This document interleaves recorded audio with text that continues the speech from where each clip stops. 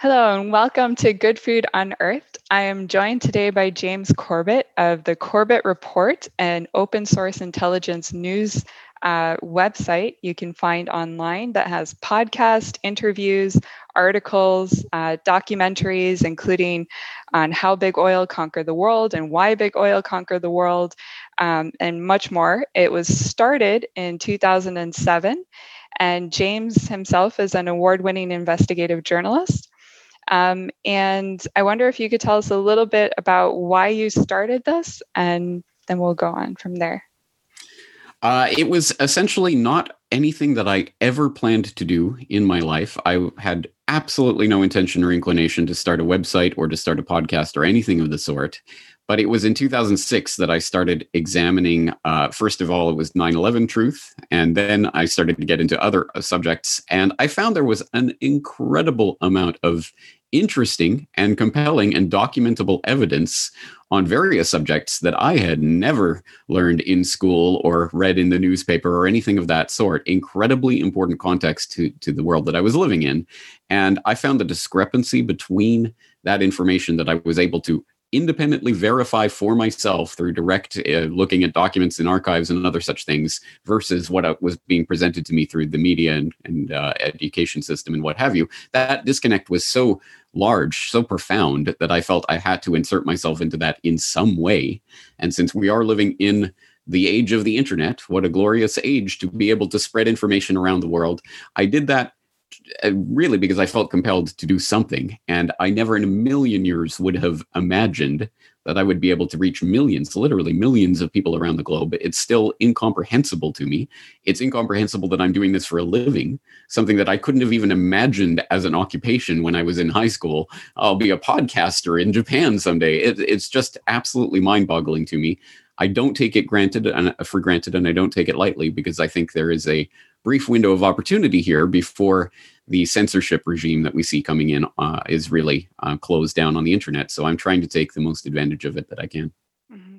Yeah, and I'm really fortunate to have discovered your work, and I'd like to go over some of that with our audience here, because how I actually came across you was I started looking into what was going on with COVID-19, because as a training health educator, it didn't add up. And I thought all of this is illogical. But then I had this sense that it's almost like this big chess game I've stumbled across, this long-term chess game. And I had to figure out what was going on. So it turns out, like you were saying, there's a lot of documented evidence and to back the story that's turns out not to be so much conspiracy theory as conspiracy fact. So I wonder if you could tell us a bit about how it's so easy for us to be moving so quickly into this bioterror paradigm with this medical martial law. What kind of groundwork has been laid?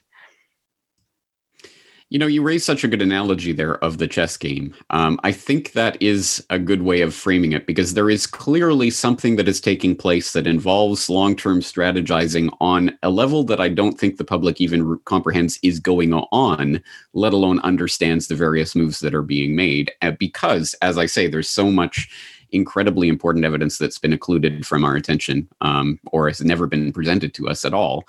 And examples of that go back to work that I've been doing for years and years now. In fact, I had an episode on the concept of medical martial law in 2008 was when I first covered this subject. So I've been talking about this for quite a while.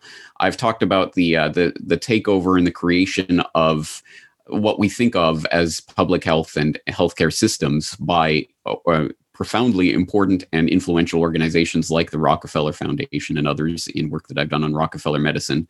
And I followed the trail from such things as the anthrax attacks in 2001 towards the creation of essentially the framework, the legislative and institutional framework for what we are seeing happening right now, which is all of these public health bodies and legislative instruments are suddenly being employed in response to a declared public health emergency.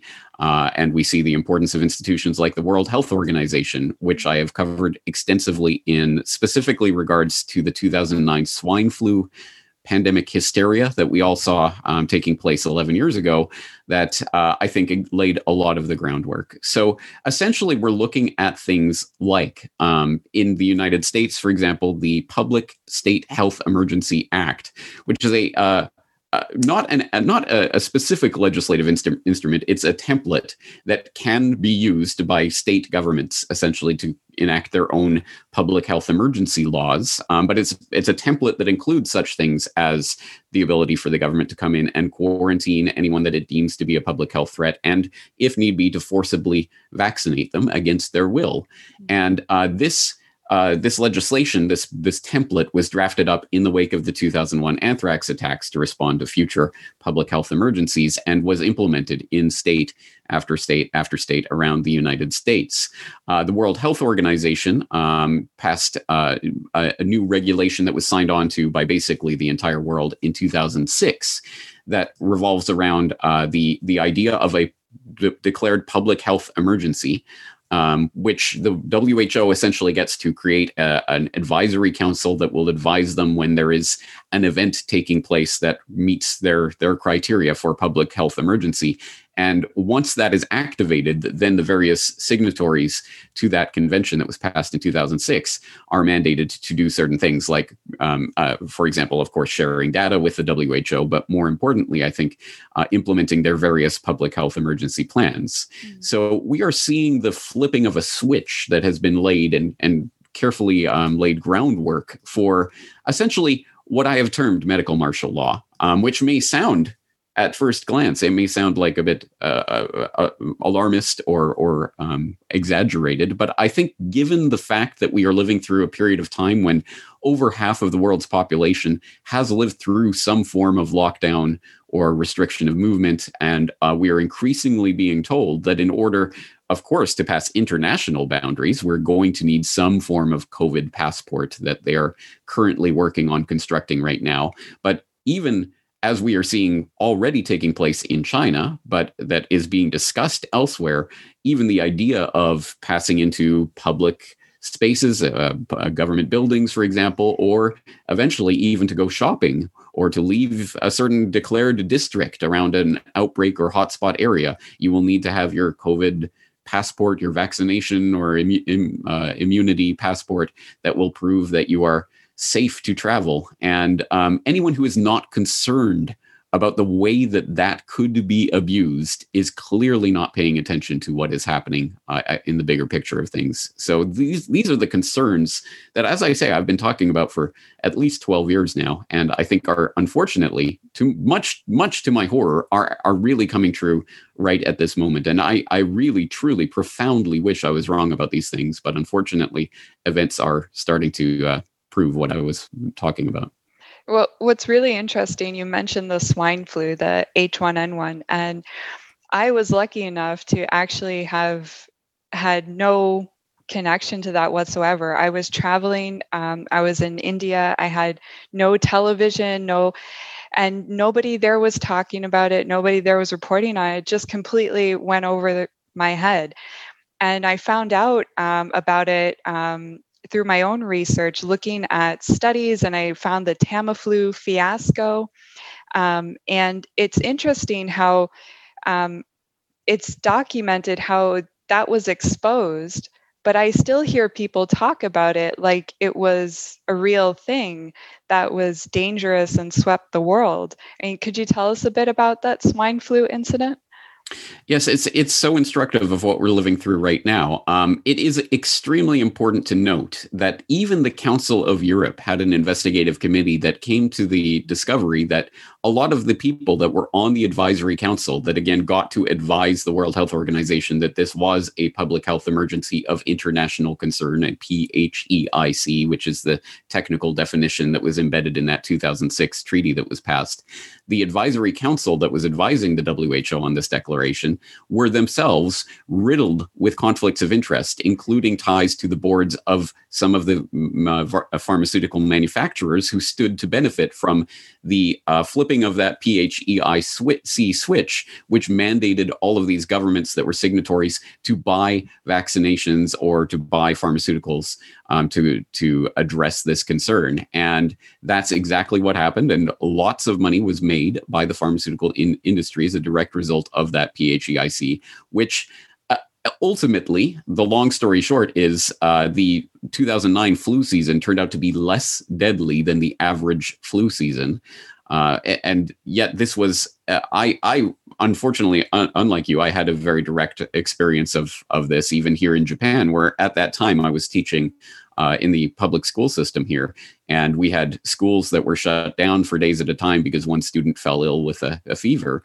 And there was genuine panic in a lot of the population as a result of that. So I saw that, and I was covering it on the site at the time and talking about, for example, the Council of Europe's investigation and some of the other things, like the fact that the WHO's page in which they described an influenza pandemic and their criteria for an influenza pandemic included the phrase something along the lines of mass scale death or large numbers of deaths or something along those lines. Those words were literally removed from the definition just months before this public health emergency was declared.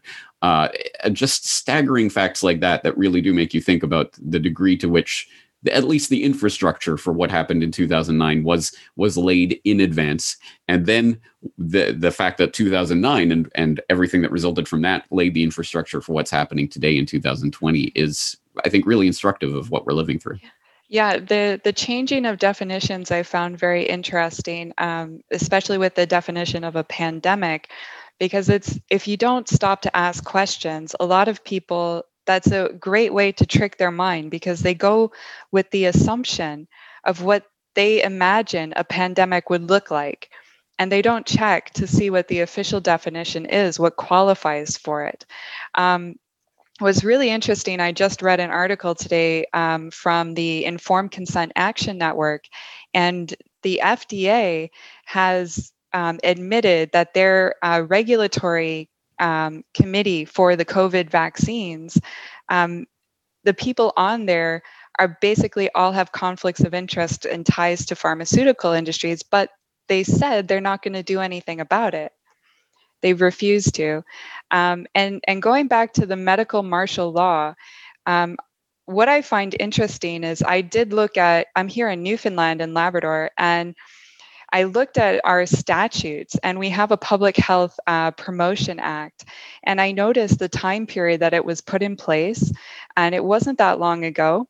But what's interesting is it gives a unelected official tremendous power to do whatever they want.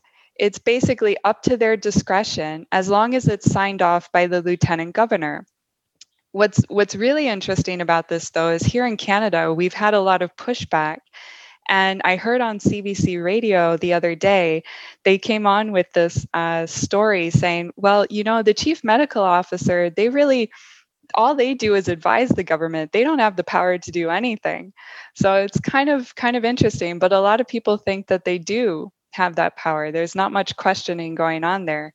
So I wonder, with this bioterror paradigm, if we could touch a bit on that, because so many people are just so afraid of viral infections and infectious disease, just absolutely terrified to the point where they're shaming people and saying, you're not doing enough. You should just follow the orders, just listen. You don't know what you're talking about. Follow the experts. How did we get to that point? It's such an important, profoundly important question for what we're living through, because something that I've been pointing out since the beginning of this. I did a short video called What No One Is Saying About the Corona Crisis, in which I attempted to articulate this, but was really, I think, expertly articulated by an Italian philosopher named Giorgio Agamben, who has coined this term of a biosecurity state, which is what we see coming into view on the back of this terror that's sweeping through the population right now. And he points out that essentially the type of fear state that the public is being put into over this current crisis concern is analogous to, or in fact, an extension of the fear state that we've been subjected to for the last couple of decades in the war on terror paradigm. He writes, for example, we might say that once terrorism was exhausted as a justification for exceptional measures, like the abrogation of basic constitutional rights or charter rights or what have you, depending on your locality, the invention of an epidemic could offer the ideal pretext for broadening such measures beyond any limitation. The other factor, no less disquieting, is the state of fear, which in recent years has diffused into individual consciousnesses and which translates into a real need for states of collective panic, for which the epidemic once again offers the ideal pretext. Therefore, in a perverse, vicious circle, the limitation of freedom imposed by governments is accepted in the name of a desire for safety, which has been created by the same governments who now intervene to satisfy it, which is such a profoundly important summary, essentially, of the fear state that we're being put into as a result of all of this. And in fact, it's important to point out that this exact formulation essentially is being echoed in the writings and the pontifications of people like Klaus Schwab, who people are starting to become acquainted with as the executive director of the World Economic Forum, who co-authored a book on the Great Reset that was released this past June or July, just a few months into this crisis, in which he said, what we are fighting against is invisible. Our family, friends, and neighbors may all become sources of infection. Those everyday rituals that we cherish, like meeting a friend in a public place, may become a vehicle for transmission, and the authorities that try to keep us safe by enforcing confinement measures are often perceived as agents of oppression. And he goes on to talk about this fundamental fear state that the public is being put into right now, and how essentially this can be facilitated to start a great reset of the economy, of the social contract, of geopolitical relations, of education, of what it means to be human, and the fourth industrial revolution, and all of these crazy sci-fi type concepts that come embedded with this. But it goes back to that, what you're pointing out there, this fear state that the public is being put into of asymptomatic carriers of this invisible viral pathogen that is out there somewhere. So everyone essentially becomes a suspect. So we see all of the apparatus that has been laid for the past couple of decades to target the terrorists. The terrorists could be anyone, and they could be anywhere, and they could be hiding under any bush. Now, anyone could be a bioterrorist, and they may not even know it, because you have to be tested multiple times to even find out whether you may or may not be infected with this particular viral pathogen.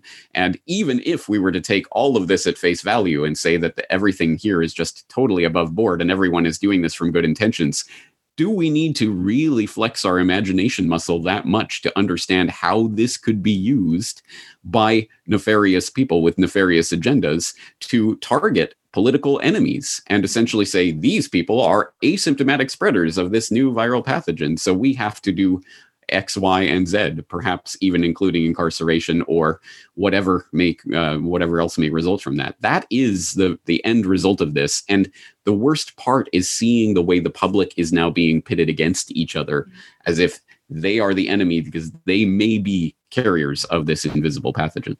Yeah. I think what's interesting about it is if you take away the window dressing, like who's being described as the enemy and what we have to do, there was one of the resources I came across from you looking into psychopathy was this book, Political Ponerology. And it seems to be true that the people who are manipulating, they're clever to a certain extent, but it seems like the same game, just dressed up in a different way. Because if you look through history, and you will definitely know more about this than I do, it's this tool that's used to create an enemy so that there's fear and people will bind together and they'll go in the direction you desire. And does that seem like, the same, does that seem like to be the case? Yes, it certainly does. This is a paradigm that has been well tested throughout history, and it's something that I pointed to in a recent episode that I did on the dawn of the bioterrorism paradigm. What was the exact title of that is going to escape my mind at the moment. But at any rate, people can look it up, episode 388, False Flags and the Dawn of Bioterrorism, where I talk about this tactic that has been employed time and time and time again throughout history to essentially rally the public around the flag or around the crown or around the government or around a particular agenda by taking some sort of situation, pinning the blame for that on your political enemy and saying, look, we have to go after that enemy. And that has worked time and time again. And the obvious way in which that functions is by staging some sort of spectacular attack and blaming your political enemy for that attack. And I point to many examples that are uncontested and uncontroversial throughout history, going back even to the 18th century, and the Swedish king literally dressed up some of his military troops in Russian military uniforms, gave them even Russian coins to put in their pockets, and then sent them to attack a Swedish outpost in Finland, I believe, in order to say, look, the Russians are attacking us. We must go after them. Those types of just very basic deceptions have been employed documentably throughout history, time and time again, in order to rally the public around a certain agenda. And I think that at the very least, we can see how that could be used in our current paradigm around the prospect of some sort of biowarfare attack, bioterrorism, or even not necessarily around biowarfare or weaponized, but just saying there is some sort of spreading pathogen, and now we must all rally around this idea, whatever this idea is. And unfortunately, the idea that's increasingly being proposed that we should be rallying around is some sort of great reset, which is being pushed by, as I say, the World Economic Forum and its associates, the head of the IMF, the head of the UN Secretary General, the Prince Charles. Many people have been associated with this idea. Of course, I'm sure you know Prime Minister Trudeau was recently caught mouthing those words quite infamously. Yeah. And this agenda is being framed, as all of these political agendas are, in the politically feel-good mealy-mouthed buzzwords of inclusivity and sustainability and all of these things that we've been trained to, like seals, to clap whenever we hear them, without looking into the details of what is being proposed. And once you start to look into those details, you start to see some really horrific ideas that are being put on the table that, again, are on the back of this biosecurity state and the ideas of the biosecurity state to essentially control, track, surveil every interaction that is done on a human level, of course, in order to protect us for our own safety. But of course, that is exactly what a tyrant would say, isn't it? Mm-hmm. Yeah. And the interesting thing I think that I want to get to after we go to some solutions is like how to figure out what's true. Because you mentioned about, even in people dressing up as soldiers from a different place, and there's reports of that. And now we have the internet and people watching videos, and they're just taking things in. But first I want to talk about, okay, so they've set this whole thing up. They've got the train going. It's heading in that direction. We have this whole banking system that's, controlled in a specific way. And most people think that that's just the way it is. There's no other way around it. We have to appeal to get our rulers to listen to us and accept our opinions. But there are other things we can do. And you have a great body of research on your website. People can put in the search engine solutions. And that's what I'd like to talk with you about now. What were some of the most important things that you discovered through your research that any individual can start doing? Well, I think it is important to understand that the political side of what we're looking at is essentially the shadows on the cave wall, to use Plato's cave allegory. These are the things that we're given to look at and to be excited about or to be angry about. That really don't affect anything. You can punch the cave wall, but it's not going to affect the reality of what's going on behind you. And I think that's the way that we have to understand what's happening. We are presented with this political paradigm of these usually two competing political parties that are going to, duke things out, and we can get on team blue or team red, depending on our proclivities. but the reality of what's happening is at a deeper level. And one of the penny drop moments for me, one of the things that really got me to understand that there was something much bigger going on was, as I say, I was in 2006 just starting to research about 9/11 and finding all of these things that I'd never discovered before. But it wasn't until I started to get into the documentaries and books relating to the monetary paradigm and the creation of the central bank and the U.S. Federal Reserve and how that system works and where does money come from. And of course, we've been trained to just think, oh, it grows on trees, ha ha ha, without ever actually coming to an understanding of what money is and where it comes from. And I think once we start to delve into that issue and start to look at the monetary paradigm that we've been placed in, to the extent that we are now the fish in the water who don't understand the concept of water because we're swimming in it. What else is there? There's just water. And in the same way, we tend to think that these pieces of paper in our wallet, that is money, right? Or those digital numbers on our screen, that is money. And that's how we relate to each other. And that forms the fabric, essentially, of our civilization. That is how we relate to other people. That is how we transact and interact with others. And that forms a basis that we don't even think to question.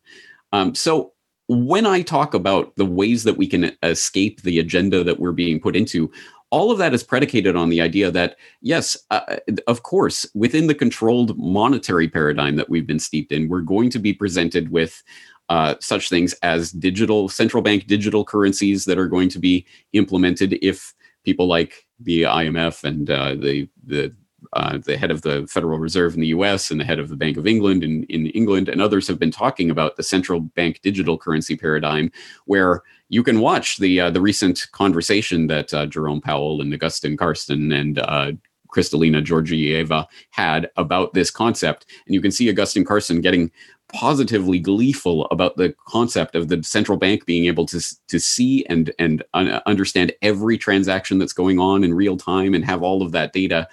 And it doesn't take a lot of imagination to see how that can be used to ultimately tie that into some sort of social credit scheme we'll give you your UBI, your universal basic income, as long as you take the vaccine and abide by our biosecurity rules, etc. It doesn't take a lot of imagination to see where this is going.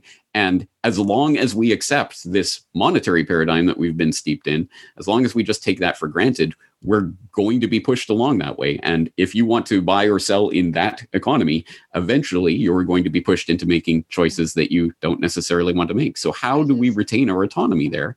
And that's going to have to come towards the creation of alternative or parallel systems that we can start transitioning onto. And I want to stress, when we talk about this idea of transitioning onto a parallel structure, this is not about 100%. You have to 100% all at once stop using, dollars or whatever all at once, because that is an idea that a lot of people have. If this doesn't solve all of my problems overnight, then it's not a real solution. But that is a mental trap that we fall into, because of course, this is a series of steps that we really should have started years, decades, centuries ago, perhaps. But at any rate, no time like the present, and there will be very little time in the future, considering how quickly this is all accelerating right now. So that's the base level of what I think of as the solutions. And actually, the further base level of the monetary paradigm that we're steeped in is that any monetary system that you construct is based on some conception of community. You can have trustless ecosystems of, Bitcoin or what have you.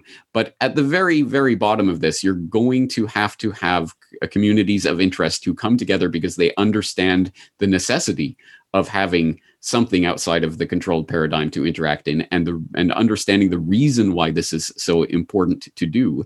And that community is going to be the basic form of this. So if you type solutions into my search bar, you're going to find dozens and dozens and dozens of reports I've done over the years, including talking about building communities, talking about ways to achieve, if not food complete independence, at least more independence through guerrilla gardening and things like that.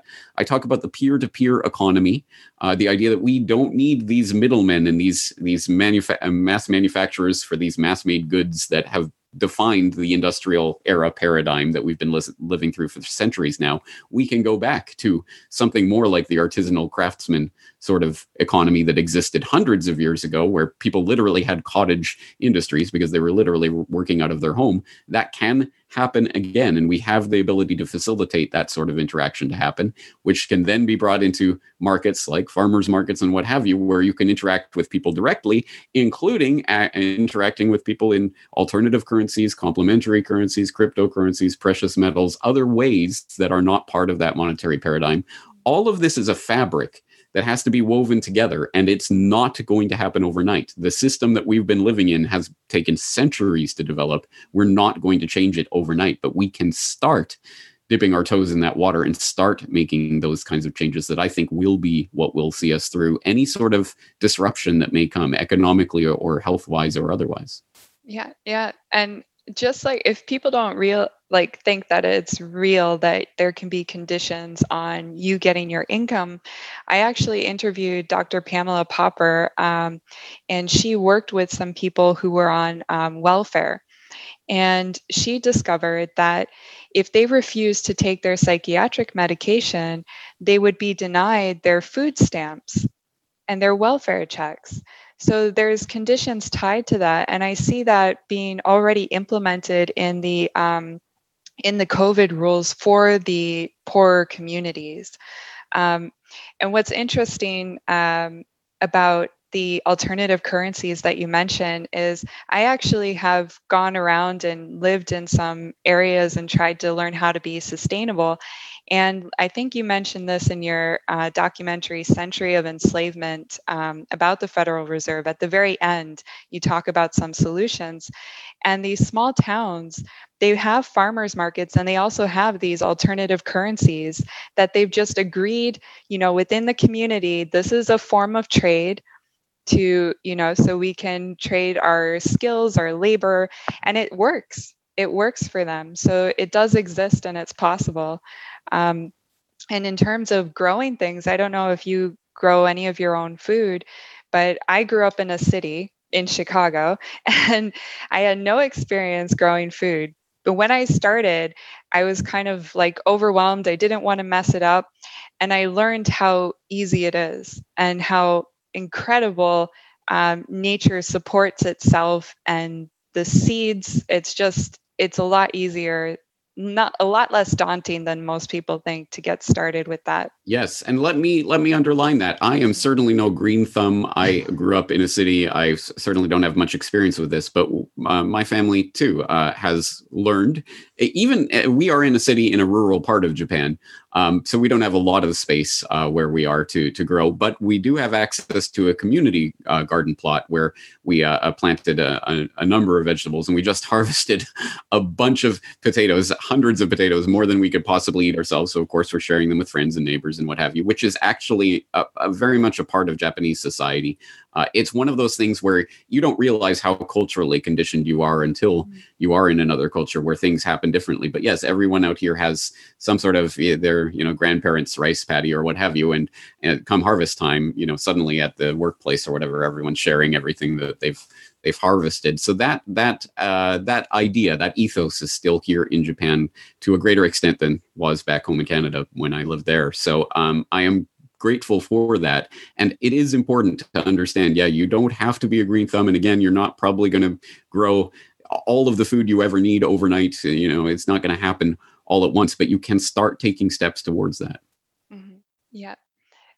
So we've got alternative currencies, growing food, building community. And I guess that building community is the most essential one to look for, because all individuals are going to be creative, so they'll come up with something. But it's also important to note that I think that the type of actions that we see are quite literally at this moment cutting people off from one another, literally physically distancing people from one another and cutting off social interaction, at least face to face, which is, I think, an important part of what we have to be struggling against. Not again, I'm not talking about the particular health measures that are being touted right now, but just in terms of reestablishing social contact between people.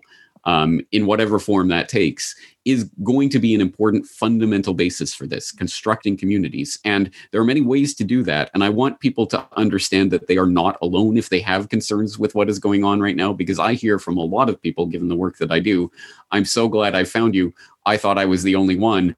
And, my friends, my family don't understand. They think I'm crazy for talking like this, but, I see there's other people. And it is important to know that, yes, I think we are kept divided mentally and physically by a media / government / education system that wants you to believe you are the crazy fringe wingnut and no one thinks like you, but there are others. And until we start actually forming those communities, I think we will not understand the amount of power that we possess. The people always possess the power. The tyrants can only order people to do what they want them to do. But if we say no, they cannot implement what they want to do. That's such an important thing to understand and for people to realize. You have the power with what you do or do not do. Yeah, absolutely. And in terms of people discovering what's going on, and a lot of people have started doing their own research.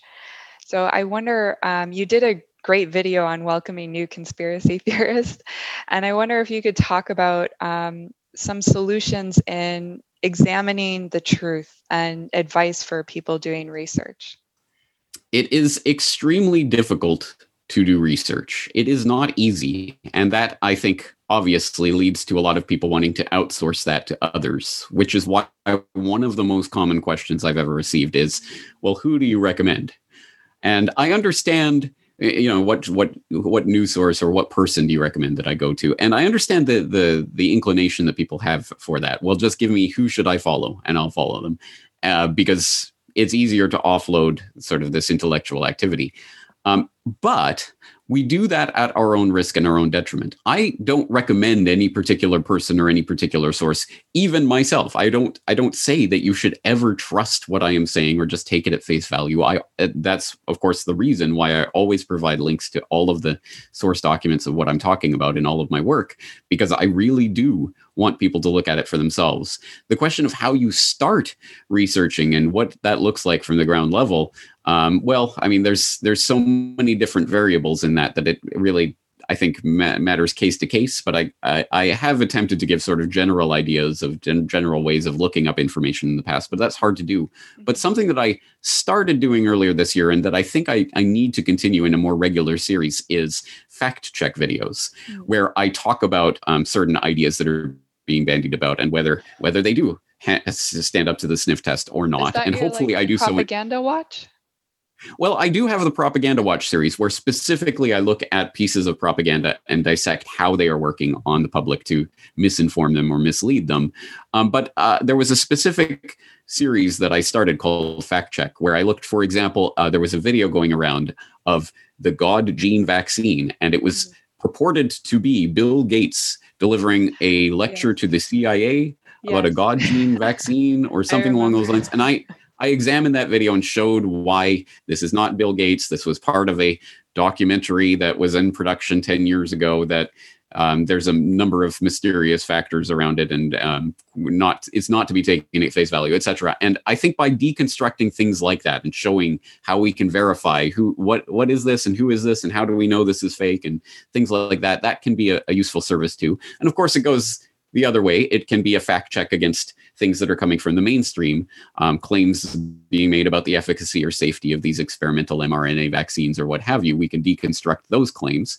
And I think modeling that and showing how I would go about researching and verifying or undermining various claims that are being made can be helpful, which is why I do want to continue that series. And there's no end to the number of fact checks that could be made. I mean, I'm sure you've seen a lot of the theories that get bandied about that don't have a lot of backing to them, like the Rothschilds patented COVID-19 in 2015 or something like that. And I've seen a lot of claims like that I can debunk and fairly easily so. But it would be more, I think, beneficial for me to do that in a format that other people can see, not specifically about that claim, but just to see the process of going about verifying or debunking various claims.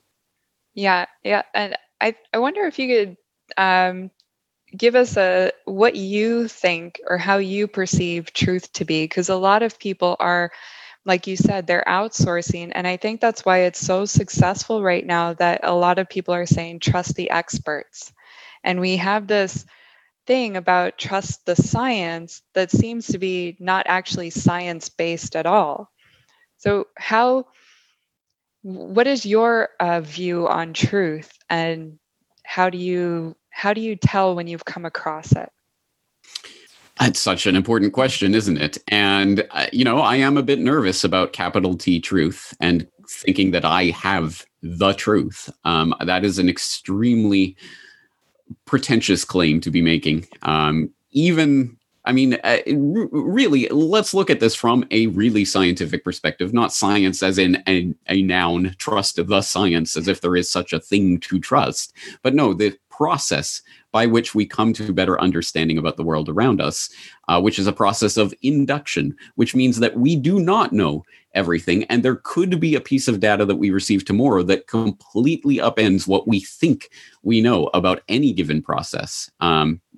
There's so much that we just do not know and cannot know. So we have to tentatively come to conclusions based on evidence that can change. And it's really that process that is what I think is most important. But it is interesting, as you note, that the trust the science folks are literally the exact opposite of what I understand science to be, which is a process of tentatively arriving at understandings that are subject to change and revision at any given time, rather than just trusting, well, the experts have it right. And that was actually framed most blatantly in a Forbes editorial earlier this year that was entitled, "You must not do your own research when it comes to science."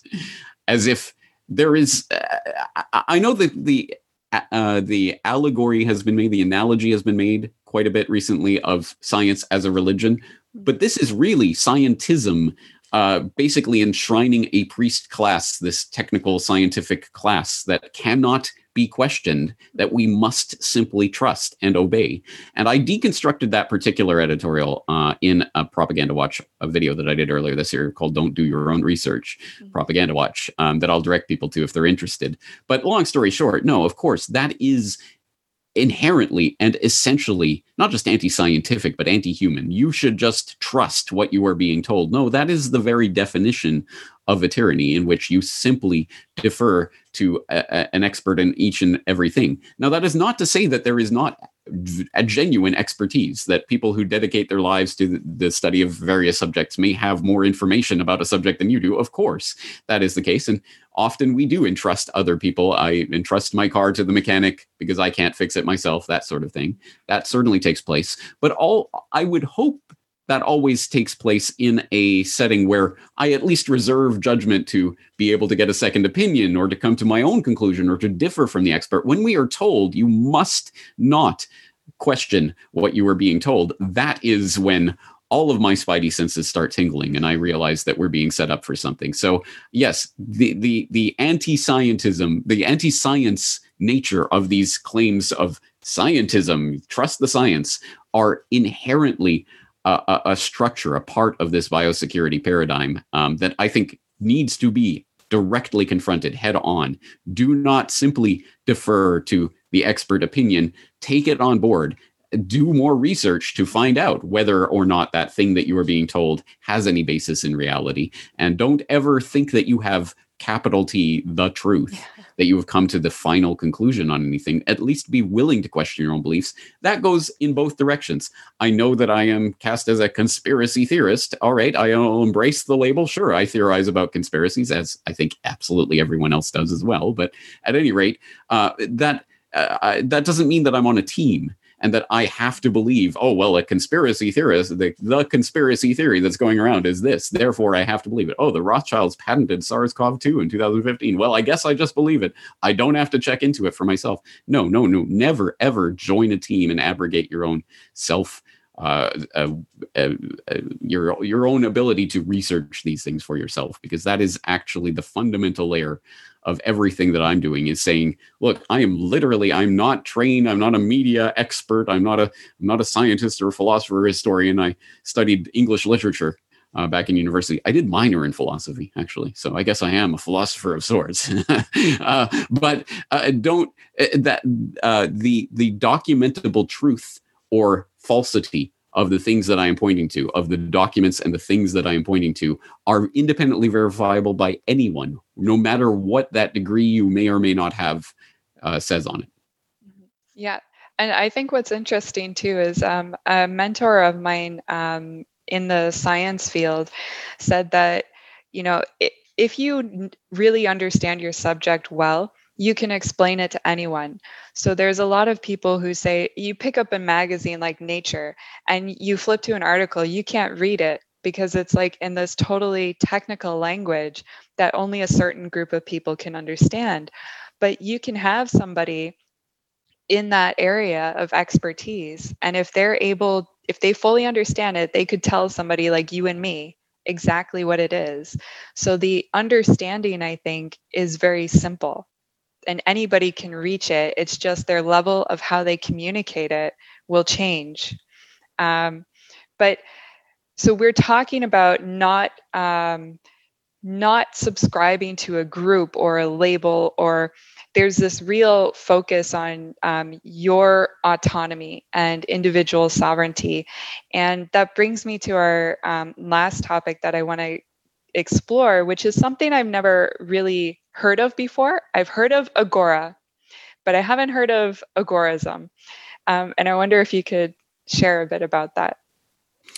So for people who are not familiar with agora, this comes from the old Greek concept of the marketplace is generally, I think, how it's translated, but that I don't think captures the essence of it because we tend to think of that in a certain context. But this isn't just simply about a space for economic transaction. It's about social interaction and the public square, essentially, in all of its forms, including, of course, economic transaction, but all of the other things that come along with that.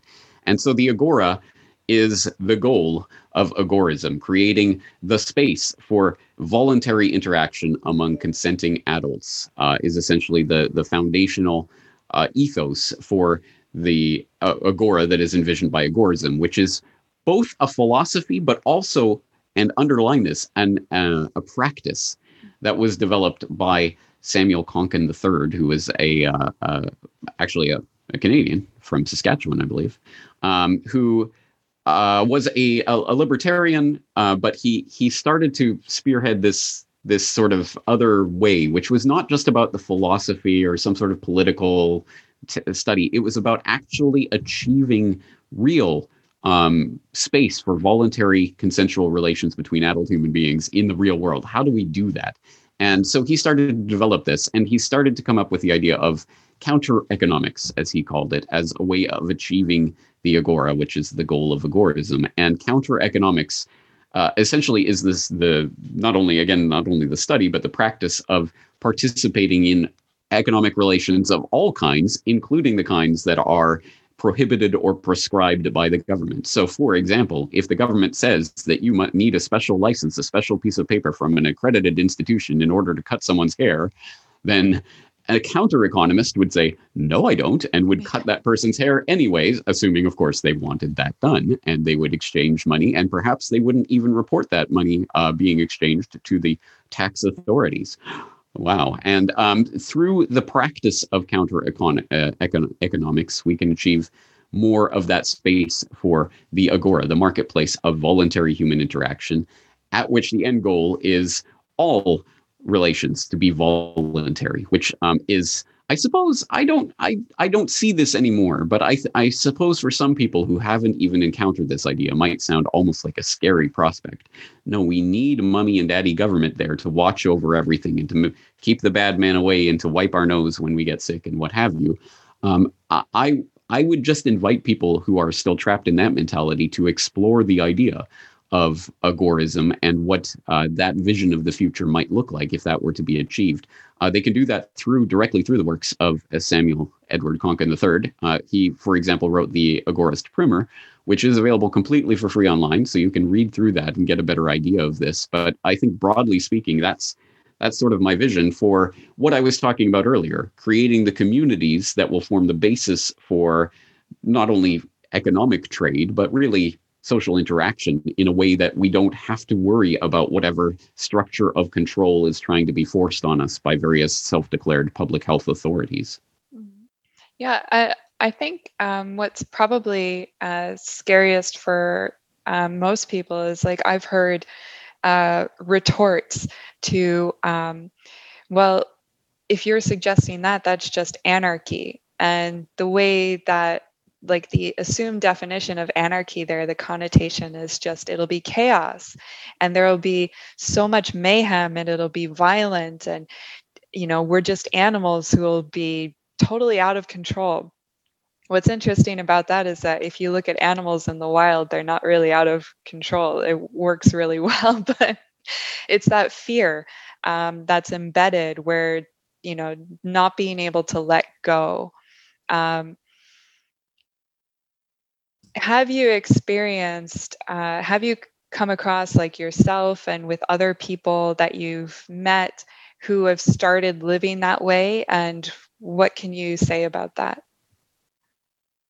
Yes, I have. For example, on my program, a number of times I've held conversations with Derek Brose, who's at the Conscious Resistance Network, theconsciousresistance.com, who is very much a promoter of agorism and the agorist philosophy. So I've had a number of conversations with him, and he's attempting to carve out a space for something approaching that, at least in his own life. And one manifestation of that is a project that he's involved in right now called the Counter-Economic Underground Railroad, in which he is helping people to escape the United States into Mexico, sort of the opposite of the dreaded invasion of the Mexicans coming to the U.S. No, the Americans are trying to flee to Mexico to achieve something of greater autonomy in their lives, and so he's helping to facilitate that. So that's one example of that. Another example that I talked about and promoted recently was an idea that actually kind of came about semi-spontaneously on air. I was in a conversation with Ernest Hancock at Declare Your Independence radio program,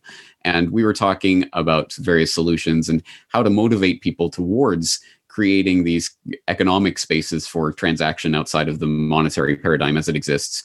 And Ernest mentioned that he had a domain, blackmarketfriday.info, that he had registered years ago because he knew at some point it would probably come in handy. And the idea was to monkey wrench this idea of Black Friday, which I know is an American thing. Is that a Canadian thing at this point? I haven't been in Canada for 20 years. Yeah, they started it here too. Oh, dear. All right. Well, I remember Boxing Day being the big sale day, but anyway, Black Friday, which is now becoming an international thing, as I observed in my conversation. I've even seen at the shopping mall here in Japan, Black Friday sale. Like, how did this happen? Anyway, I'm taking that energy around that idea. Well, here's a massive shopping day, and for the first time ever, electronic sales are going to surpass physical sales because of this crisis that we're living through.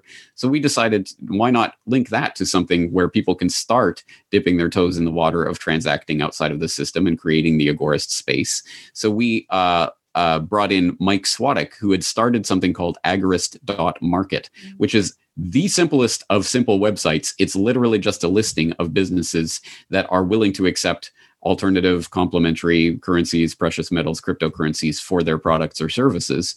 And there's no script or bells or whistles. It's just a basic site of listings like that, to which you then can get directed directly to the sellers and interact with them directly. And so we decided to link blackmarketfriday.info to agorist.market as a way of starting to connect this and getting some energy around this idea. Hey, you're doing Black Friday? Well, why don't you just commit to buy one thing through something other than the fiat money that you've been told is money, and it's just dipping your toe in the water and seeing how it goes. And I am delighted to actually observe that agorist.market crashed on Black Market Friday because of overwhelming response. There were too many people trying to access the server. But that website is backed up on something called IPFS, which is the Interplanetary File System, which is a peer-to-peer networking protocol, which operates independently of the HTTP, the World Wide Web that we're all familiar with. And the IPFS version of that website was up and fine and was accessible. But the the www, the normie web version of that website went down because too many people were trying to access it. So that A, speaks to the power of this idea and the fact that people are interested in it, and B, also to the power of various alternatives, including internet alternatives, decentralized web technologies that are going to be more and more important as conversations like these ones are going to be increasingly censored in the future for committing wrong think, crime think against the verities of the public health authorities. Mm-hmm. And I wonder if we could just end off with, you've talked a bit about, what's his name? I can't pronounce it correctly. Etienne de Boite, on civil disobedience or the politics of that. I wonder if you could talk about, because that's really speaking to how powerful we each are individually, and how simple it is to change direction. Yes, I love to talk about this because it's such a powerful book, and it's such a small, it's essentially an essay. You can easily read it in one sitting. And so I would really recommend people do so. Again, this is widely available online for free. So it's called the Discourse on Voluntary Servitude. It is by Etienne de la Boétie.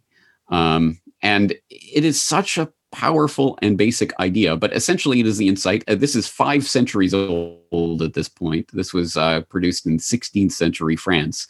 But as Boétie observed, tyrants can only be tyrants. They can only be effective if they have the support of the people. If people comply with the orders that they are given, that is how tyranny functions. And when people disobey, when people refuse to comply, the tyrant will fall. And that speaks to that, what I was saying earlier. We do really and literally, we have the power in this system. We can change it overnight if we do all decide to say no. And people will say, well, not everyone's going to decide to say no. That's very true. I certainly cannot tell people what to do or not to do. That's exactly the point of what I'm saying, actually. But I can at least decide for myself and my family what I comply with and what I do not comply with. And unless and until we start drawing lines in the sand and start saying no, we will never understand the power that we actually possess. And it's something that I keep going back to in my Propaganda Watch series, because I think it's something that we need to consciously keep in the forefront of our minds.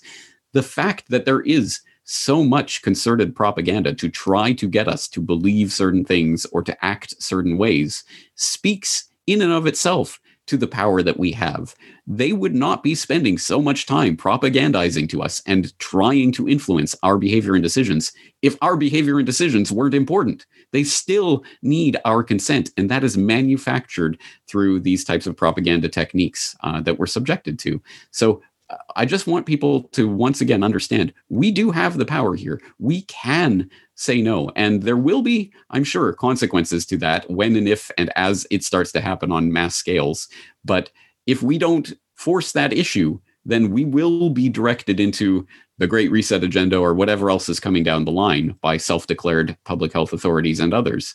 So that's ultimately my message, is we really do have the power. The only question is whether or not we're going to flex that muscle. Yeah.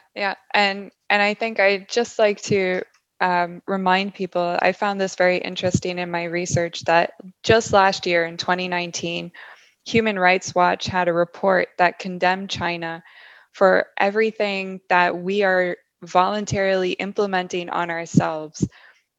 The surveillance, the biometric scanning, the tracking, the social credit thing.